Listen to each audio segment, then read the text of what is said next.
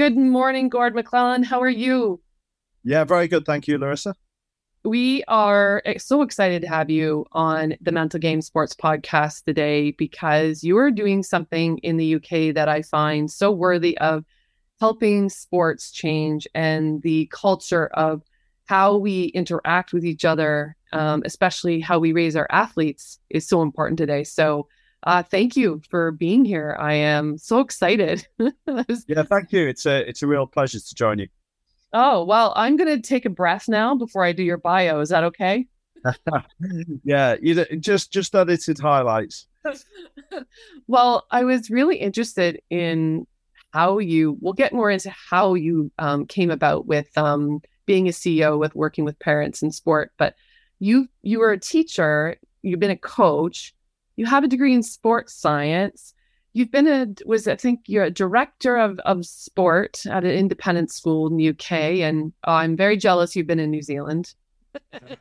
Gary, can I just put that out there, everybody? That's where I want to go. You're an author. You wrote Sports Performance Parenting, Two Hats. You've written great sports parenting, The Pocket Guide. I think I actually found that one and read that one. So you have two children. You are growing a business which is doing so well, and it's doing well, I think, because you have a great approach. So thank you so much for being here today, Gord McClellan, on the Sports Podcast today. So I want to know, what is your favorite sport? Oh, my favorite sport. Yeah, this is where I like to go, like back to childhood. This will be controversial and probably lends itself well to the topic. Yeah. So I played lots of sports, but the sport that I probably did the best in from a performance point of view was rugby. Okay. At the age of 19, I had an England under-19 rugby trial. As a 19-year-old at uni, I got paid for playing level 3 rugby over here. So what would be division 3 rugby. And then I got injured soon after. But also, reflecting on it, it took a while to get over it. I think probably as well in the position I played, struggled to make that transition from being quite a good youth athlete into what was in effect a senior game. And so I ended up stopping playing at 22, and I got into coaching, which is where the sort of whole story unravels itself from there. Because technically I should be 60. I'm wondering how you transitioned. Yeah. So the playing finished quite quickly. But did I really enjoy it? Is it my favourite sport? Not convinced. So okay. I would never now choose to specifically go and watch rugby over things like soccer, for example, or if I had opportunities to go and watch golf or do that, it would never always be high up on my list, even though it was then what I had a lot of coaching success in as well. So there's probably a difference there. Yeah. So if someone gave you and your family tickets to go to a World Cup rugby versus World Cup soccer, what would Gord choose? We will go to the football. My husband be like, rugby. Yeah, we would go to the football. But it just shows you, and it was my whole coaching career as well. And success in that, I guess, was rugby as well. But it's not something that I would say that look, I enjoyed it to some extent, but I wouldn't wax lyrical about it like I do about other things in my life. That's so funny. Now we're here today because we want to talk about your expertise and how we can help athletes or parents can be their child's best cheerleader, their best supporter, and they are the number one determining factor in a child's mental health and athletic success.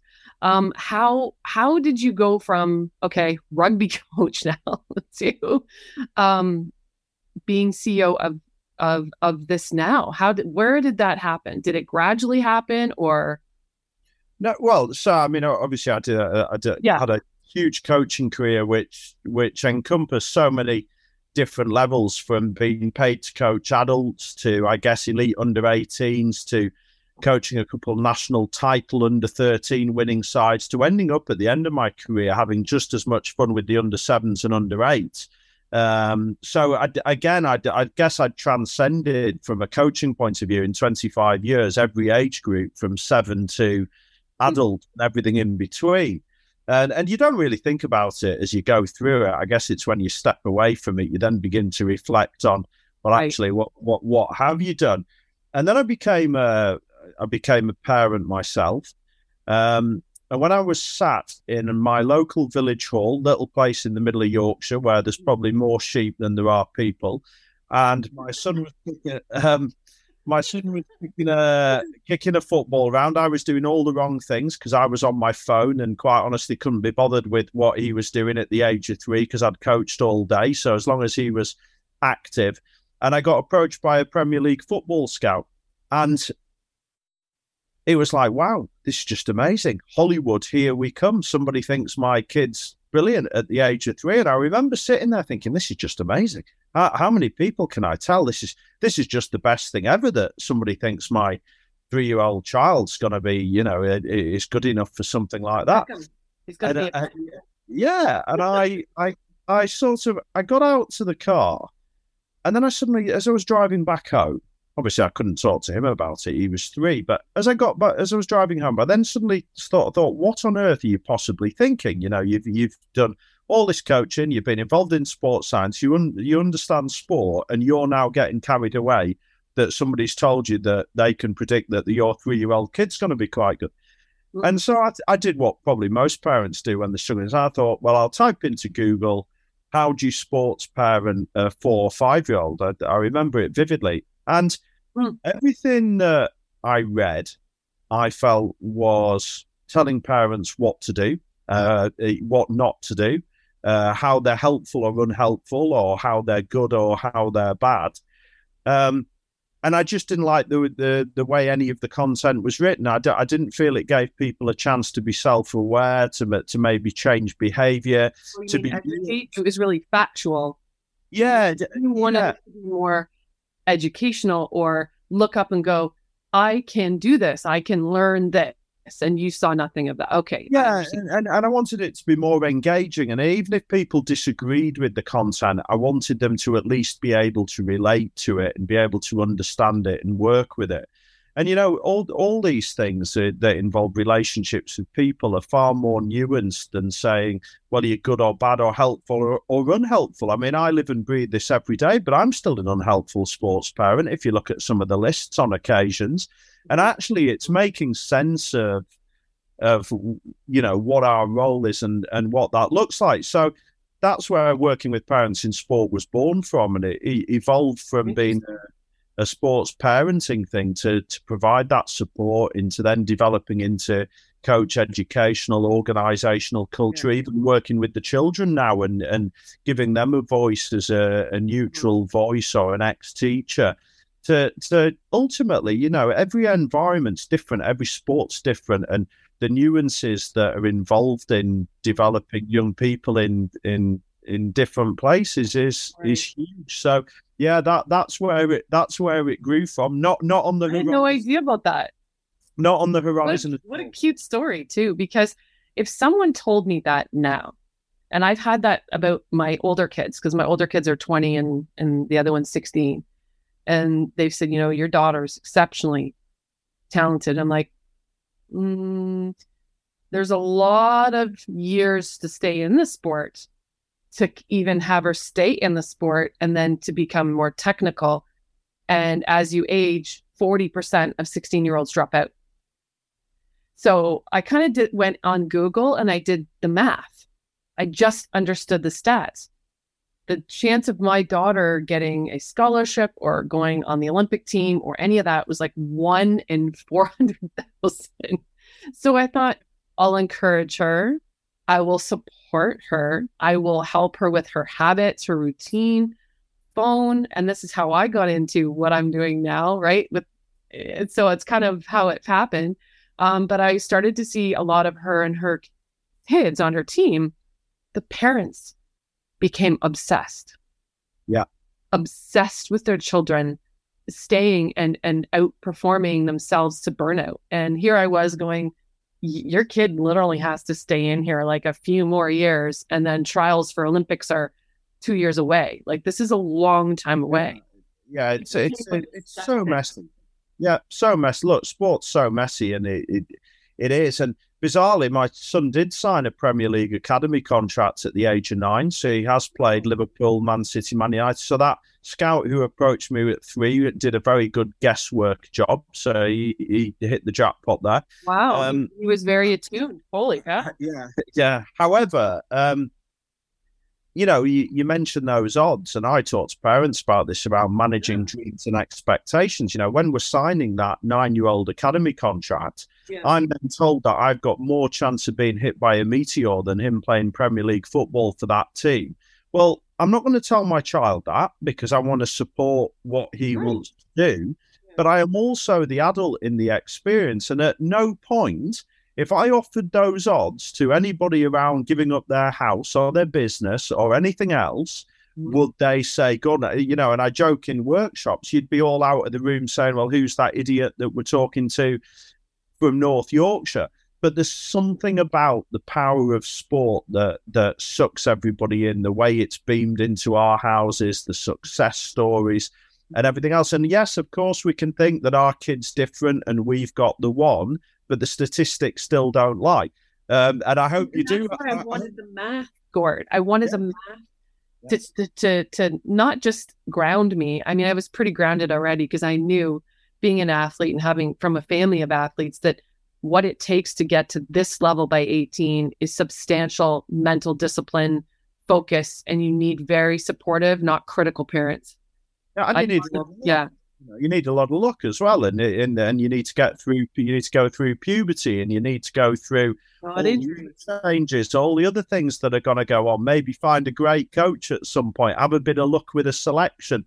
It's so messy. If we could bottle up how we create elite athletes, we wouldn't be sat here today. We'd be in the Bahamas if we could bottle it up. If there was a magic formula, then every child would be going beast mode and making it into professional sport. And that's what makes this so interesting when you look at those numbers. I think 1 in 490,000 kids make it to the NHL in Canada, yet every parent is willing to spend 20 grand a year to get their kid to the next level. And if that's what our children want to do, and children want to dream and they want to do that, we support that dream. And I would never dream of telling my son that those are the odds, and I would never dream of having those dialogues with him. I mean, going back there, you say, people pay the money and they expect it. We've got to be really careful that just because we commit the money and the time in sport, that we don't see it as an investment, because there can't be a return on your investment, because children aren't commodities, they're human beings. Right. We can't guarantee an outcome if you're looking for a specific outcome, like a selection for the Olympics or a professional contract. So there's got to be a much wider meaning to why we invest that time and the money and the lessons that our kids learn as they go through. Right. Those are priceless. Do you think, I should say, that I find that when I'm working with a lot of parents, like, well, I've invested this much money, and so why isn't my kid here? Or why isn't my kid getting the playing time? So I think as they justify getting out that credit card and putting down drills, an extra coach, dry land, strategy, even now we're adding in mental coaching and all those things, and they're still not reaching another level, parents it's almost like they feel angry. And then I think a lot of them are transferring their anger to their son or daughter. And this is where we see a lot of the problem in sport. They go and complain to the organization. Why isn't my child here? And then they hear from the coach saying, well, your child actually doesn't really seem to want to be here. And they're like, so wait, there's those stereos daily. It adds, and then it applies pressure in the wrong way, which doesn't work in the development of young sports people. And the management of those expectations. And as I say, I think if you are committing money to any program, no one can guarantee you elite status. Don't let anybody sell you that they've got the solution, because they haven't. If you choose to do that because you want that or your child wants that, I think that's great. But there's got to be a far bigger meaning to why you're doing it. And actually the building blocks for your kid, the skills they can learn, you've got to equip them with those while you go, so that you are getting a return on your investment, but it's probably not the return that you necessarily are not thinking about, right? Yeah, absolutely. Yeah. Now, how would let's say you have a football association, how would your organization help that football league or association? What would that look like? Yeah, so I mean, we've seen with all this work that you can't work in silos. Everybody's got a role to play in it. So we spend time working with management, club structures around what does a positive parent culture look like? What are the values, the messaging that we're trying to sell to people? Because obviously you've got to manage expectations as well. You can't ramp it up and say this is give everybody a genie bottle. Yeah, it doesn't work. So we start with that side, but then of course it requires coaches to be gatekeepers of that wider culture, not in the coaching styles or how they coach, but certainly in the messaging, the things that the parents are seeing, the things that the kids are seeing, the approaches that they have. So we need to provide coach education. Coach education's lacking in things like, well, how do we have difficult conversations with parents, dealing with disagreements? How are we working together in the best interests of the children? So we do the coach ed stuff. We then provide huge amounts of parent support to parents on the ground who have maybe invested this money, different stages of the journey. And we go from recreational all the way up to international Olympians and their parents who we work with at the top end of performance programs. And then we've started doing the kids as well, because the children's voice is going to become more prevalent, but that doesn't mean kids are taking over. So we don't need to panic about that, but we need to have some common sense that children are part of that journey, give them a chance to talk. They're in the ecosystem. Yeah, so they're part of the branch that needs to be educated and helped and encouraged and supported, because even if they leave their sport or continue in their sport, we have to use sports as a vehicle to teach mental skills, social skills, learning how to get along, make friends, right? Absolutely. There's so many other ways in which we can use sports to help children develop. And that's what a lot of parents forget when their child is there in that playoff game or wanting But what we also know at the top end of sport now is that, okay, you've done all this stuff as your children are developing, but actually when they get to a level where everybody's good, because that's the level you get to, you haven't understood how you've been successful, why you've been successful, and you haven't developed skills like your commitment, your determination, your resilience, your adaptability, your self-organization, your ability to communicate and seek support. Well, you're going to drop down then anyway. So you may have provided some short-term solutions, but actually, even then at the top end, you haven't provided the building blocks. So, and that's what we take over, right, and help them with their mental skills and all that prep, and like win-win. You can't lose with that approach, because it'll lead to the best outcomes anyway, and give them the best chance of doing that. It's a village. I really am finding it's almost like a village. No matter where I go in a school system, wherever we go into a sports system, it's still the same three-pronged ecosystem approach where we educate, much like yours. So it's a culture change. It's a lead to culture change. And I love what you're doing. What was the last book? You really showed me a really cute way of editing the book. What was the last one that you guys have published and put out? Yeah, so we just started, it's called Sports Performance Parenting. And it accompanies our sports performance parenting workshops. Looks at a number of I guess key topics, around match days, competitions, general introduction to sports performance parenting, how it can be a challenge being a parent and a sporting parent, and making sense of that. Sports parenting, the teenage brain, which throws up its own challenges. I'm there right now. Yeah, and that changes from when they were young kids. Beyond the badge and their identity, how parents manage disappointment with the kids, and all these topics. Those are great.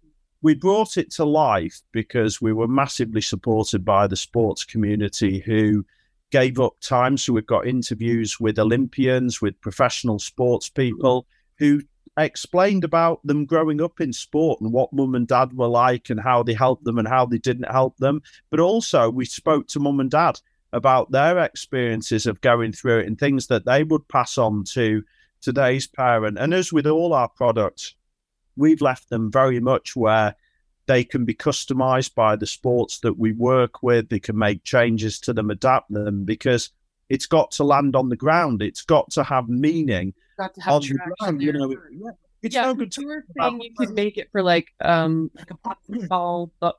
Yeah. And you can turn it, like if you are coming from a football club, it can be directed towards football. If you're coming from a cricket club, it can be, right, and you're saying it can be interchangeable. Yeah. And the interviews, then you can bring in interviews in your community. I mean, we know from some work we've seen around role modeling recently that the greatest impact on people is when they can actually relate to it. Obviously, we've got these role models we see, you know, in the amazing sort of world that we live in, and they're amazing people. But actually, people need a few role models closer to home as well. People who've been in their system, in their programs, and seen what it's meant for them. So, yeah, lots of flexibility in what we have, which I think it's definitely been appealing. And it was luck rather than judgment. I liked it. I'd like to be able to use it for when we're getting more established in the larger leagues and whatnot. I'd like to do it because we're in every sport. We don't have just one sport we're covering. We're in multiple, right? Yeah. I even like the messages, and unless people can relate to things now and connect, it's hard to pull them away from their phone to get their attention. Yeah. So you have to make it very connective and almost intimate and empathetic for them to at least, you know, turn away. So here's my doozy question for you, Gord. If I give you a magic wand and here's the clincher, there was no money. You didn't have to worry about money. You didn't have to worry about politics. What 3 things would you like to change in sports for youth right now? Yeah, I think we know more now than we've ever done in terms of if we're prepared to look and see what youth sport can look like. I mean, I would like to see that we acknowledge that the youth development space is not a copy and paste from the adult version.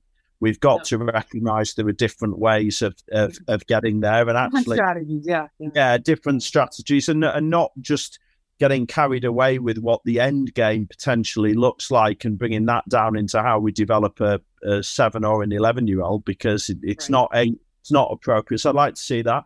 I'd like to see better working relationships between all the different people involved in the systems, because you go out, you talk to coaches who have frustrations with parents, you talk to parents who feel that they're not supported, not informed. You've got, you know, all these different people pulling in different directions. And if we're serious about developing the next generation of young people, all the key people in their lives need to be pulling in the right direction, and that needs to be consistent and reinforced everywhere they turn. So I'd like to see that. And then I just think that approach of, yes, we're doing the sport. Yes, we're going to try and be brilliant. We're going to try and achieve the best that we possibly can. But actually recognizing that it's how we win, why we're successful is the key.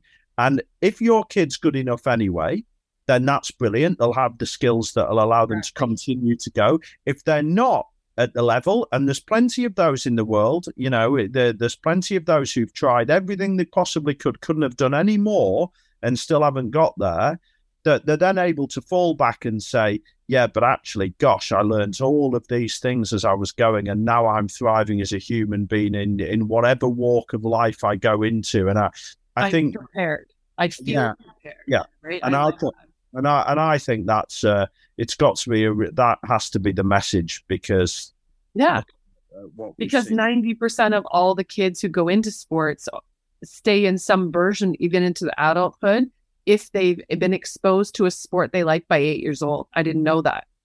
No, I didn't know. Less and less. Yeah, it was a Canadian stat just put out by the Fitness Canada, and saying that unless we expose children to a sport they like by even 8 years old, they're more likely to stay in sports to the age of 18 if they're a multi-sport athlete.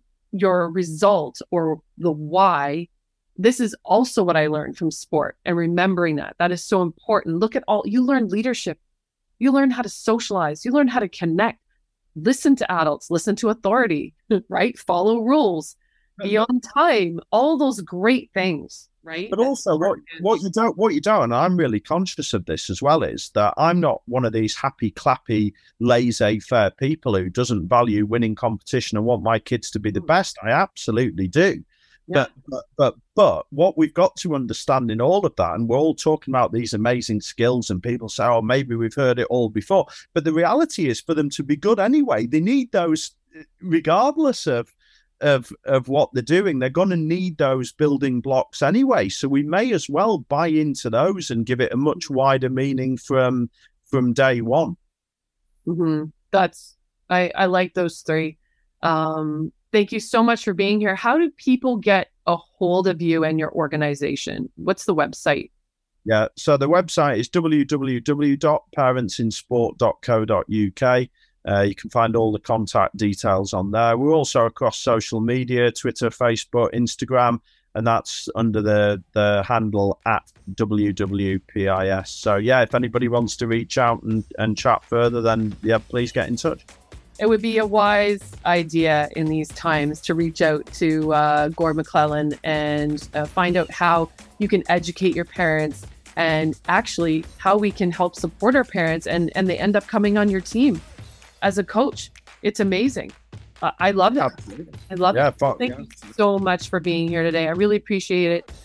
We will see you hopefully another time on the Mountain Game Sports podcast in the near future. I hope we can do another session. Yeah, thank you, Larissa. Great to join you. Really enjoyed it.